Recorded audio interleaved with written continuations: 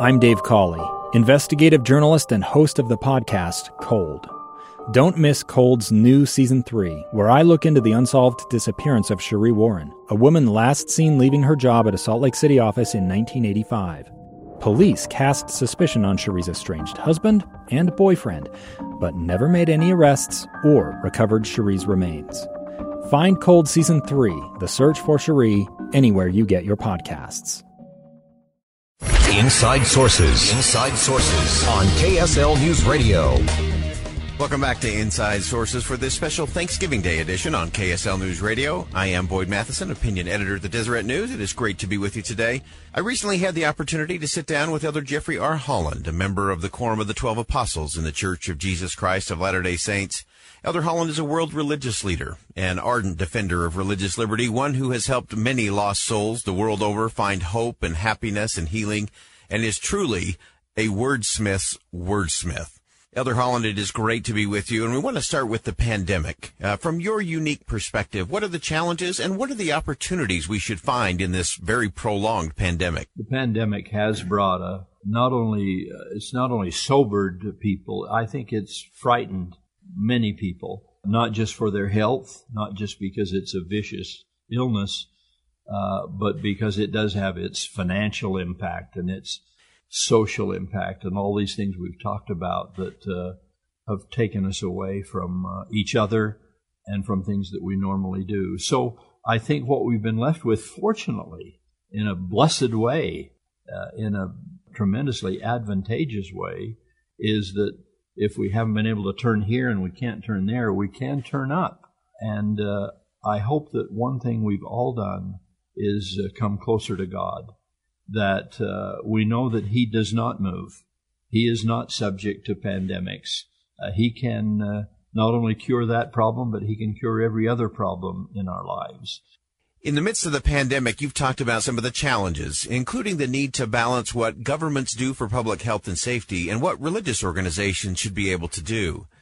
Church President Russell M. Nelson spoke of being racked with sorrow as the church led out with very difficult decisions to close temples, to bring back to the United States tens of thousands of missionaries the world over, and limit in-person worship and other gatherings.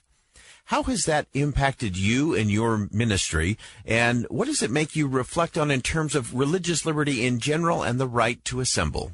That's a terrific question because it does make it very real. This is not an abstraction about do we have religious freedom or not in some sort of esoteric way. It comes right down to, can I attend my weekly worship service, and can I go to my temple for very sacred experiences? When we haven't had the privilege of those opportunities for the last few months as a result of this pandemic, it's really, really brought home the significance of religious freedom, of the right to assemble, the right to worship according to the dictates of my conscience, and the right to let everybody else do the same. I'm as sympathetic with a Catholic who can't go to Mass as I am a Latter-day Saint who can't go to sacrament meeting, or a Jew who can't go to the synagogue. These are things of the heart. These are the things that make life worth living and give direction to the daily, weekly, monthly activities of our life. And to be without those is to be without the very marrow of our bones, the marrow of our spiritual bones. And so, it's made religious freedom and religious privilege very real to have some of those taken away. Now, thank heavens they weren't taken away by a despot, or they weren't legislated away, but it's been sobering to realize how quickly we could lose them, and how much of a loss it is when I go week after week without the spiritual sustenance of a sacrament meeting or a temple endowment or a comparable, even our own gatherings as the First Presidency of the Quorum of the 12. We've had to limit some of those, and that's broken my heart. That's a miracle in my life that I never want to part with. So it's made it very real. The loss of religious privilege has been very painful, and I'm not willing to have anybody take it away legislatively or constitutionally. It really does matters profoundly. In so many places, faith and religion is being pushed, nudged, or flat out shut out of the public square. Throughout your life, you've been a champion of those first freedoms. In particular, you've spoken about it around the world.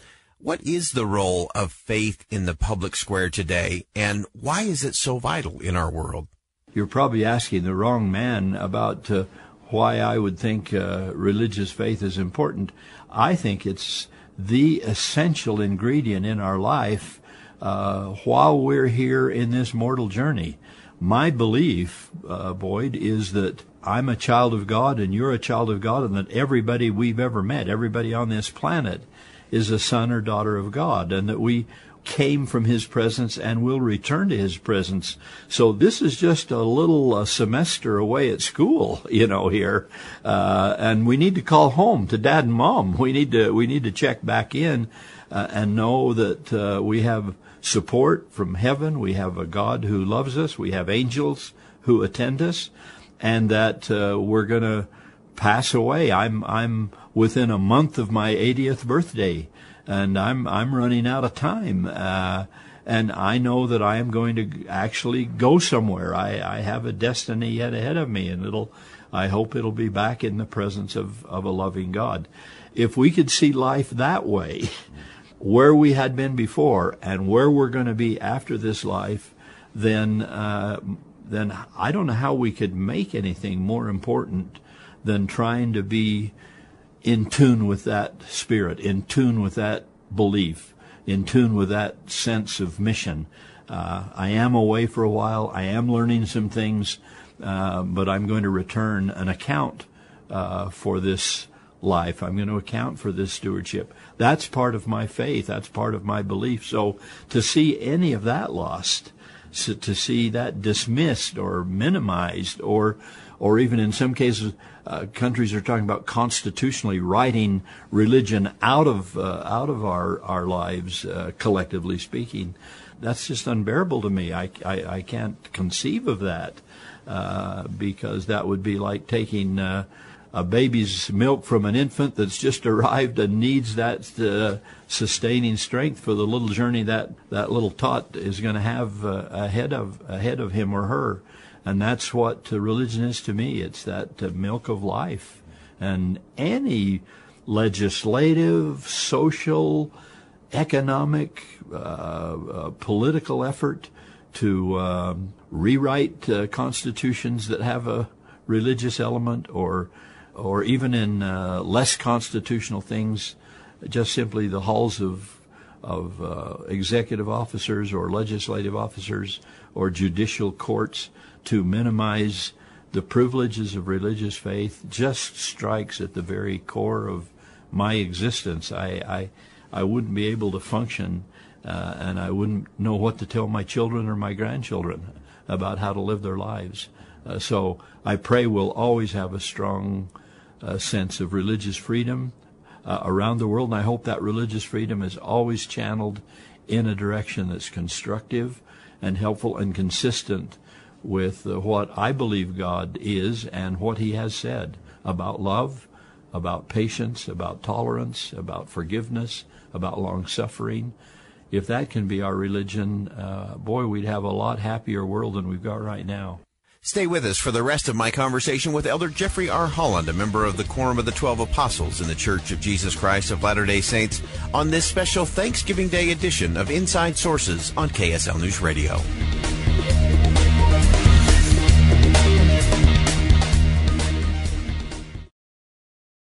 A stranger with a gun came upon two teens taking pictures under a rising full moon. But violence is only the beginning of this story.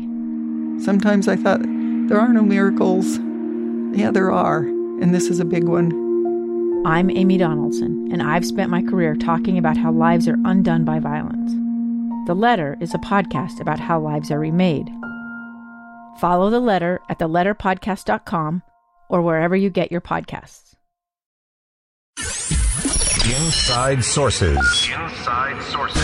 On KSL News Radio 102.7 FM and 1160 AM. Welcome back to Inside Sources on KSL News Radio. I am Boyd Matheson, opinion editor at the Deseret News. It's Great to be with you today, and now we continue my conversation with Elder Jeffrey R. Holland, a member of the Quorum of the 12 Apostles in the Church of Jesus Christ of Latter-day Saints. Elder Holland, in your role as a world religious leader, part of your ministry has clearly been to reach out to other world religious leaders and develop friendship and understanding and opportunities for collaboration around common interests. What have you learned through those experiences? Well, it's been a wonderful experience. Part of that is my calling. Part of that is simply because we are apostles to the world. We're members of a particular church, but that church has a global mission, and so we are sent to the world. So part of that is the calling, but part of it, I think, is my own instinct, my own wish and interest. I love people. And I love religion. Anything that I can read or study or pursue about religion seems to just preoccupy me, and it has done for a long time, since I was very young. So with that comes some of these opportunities to visit with world religious leaders, those of the Christian faith and many who are not of the Christian faith. That's just been one of the true delights of my life. And what I've found, Boyd, is that everywhere there are very good people. We read in the papers of a lot of problems. We know there are some bad people, or at least people who do bad things. But surely in this kind of an assignment, what I've learned is how good people are. Everywhere I've gone, with every audience I've been with, whether it's our own congregations or, in this case, probably the question is more about those not of our faith. I've just been treated so royally. I've loved the men and women that I've met. They continue to be friends for me. I have associations and personal relationships now that go well beyond anything we were doing ecclesiastically. So it's just enriched my life. It's just blessed me in ways that I can hardly imagine what it would have been if I hadn't done it, if I hadn't gone to meet these people, if I hadn't read a little bit more about their faith, if we hadn't had associations where we were brought together. My life would have been a lot less rich. It would have been a lot less rewarding without these contacts. Elder Holland, you went from standing on a soapbox in Hyde Park as a young missionary in England long years ago to standing at pulpits in front of congregations large and small all around the world, including at the church's semi-annual general conference sessions, which are broadcast to millions around the planet. You're recognized by members of the Church of Jesus Christ and by many others around the world as one who never wastes a word or syllable in your addresses. People see you as someone who comes to those pulpits perfectly prepared to deliver inspiration, hope, and your witness and testimony of the Savior Jesus Christ. It is a testimony to the people of the world. Tell me about your preparation for those moments at those pulpits. Well, I take that very seriously because I suppose the two most important weekends of my life as an apostle, as a general officer of the church, are the general conference weekends in April and October. Now, there are other pulpits and there are other messages, and every one of them matters, but those are the ones that get to millions. Those are the ones that go across the world, and I do take that seriously. That is the apostolic ministry. The word apostle means one sent, and in our case, one sent specifically by the Savior with a message of the Savior. So there's a very real urgency and a very real spirit to that for me, and a sense of obligation, a burden. This weighs heavy on my soul, and so I do prepare as hard as I know how. The minute one talk is over in April, I start preparing on the other talk in October, and you hope that it's still relevant. You hope that it still applies. Now, sometimes a message hasn't come. Sometimes an idea hasn't been there. And I've had to come right up close to General Conference before I got to talk. Well, often that's been because it was a specific message was needed that was more relevant. This past conference is an example of that. I did not have early on, I did not have a topic. I couldn't get a message. Usually I do. This time I didn't. And so I wasn't able to put a conference talk together until late in the summer, early in the fall, with September and October bearing right down on me. But that was maybe because I was supposed to say something about the time we're in, the COVID-19 I alluded to, and the weariness that we talked about that people would feel. I had a little better feel for that writing in early September than I might have had if I'd have been writing in say early June. So that inspiration comes, but it only comes when we work, and I start working on them the minute one conference is over, and in preparation for the other, and I go through dozens of drafts. I am never satisfied. I play with prepositional phrases. I do pray a lot, but I also play with just a given word. Is it the right word? Does it have the right sound? I'd sort of like there to be some rhythm to the language, and something that people aren't offended to hear. It isn't abrasive to their ear. So I really work hard, and my poor secretary just knows that there's going to be, however hard we work, there's going to be another draft.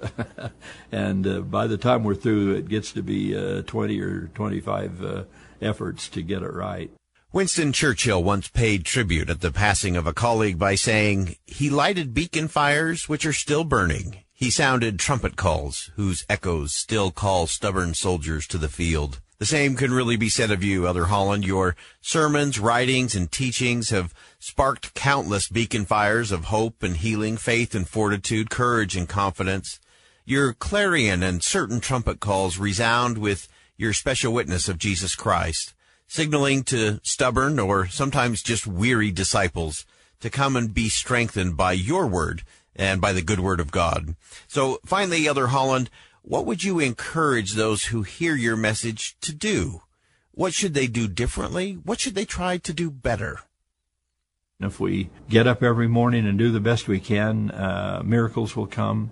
That's my promise. That's what keeps me going, and I think that's what will keep members of the church and those who are not of our faith. We're all in this together. We're going to have a happy ending. We're all going to be of good cheer because it is true. And a very, very large elephant you eat just one bite at a time. So that's what we try to do in establishing the gospel of Jesus Christ. It's a wonderful work, a wonderful ministry. Special thanks to Elder Jeffrey R. Holland, a member of the Quorum of the 12 Apostles in the Church of Jesus Christ of Latter-day Saints, a world religious leader of immense talent and hope-filled testimony of better days to come. Coming up next, the healing power of gratitude for this Thanksgiving Day on this special edition of Inside Sources right here on KSL News Radio.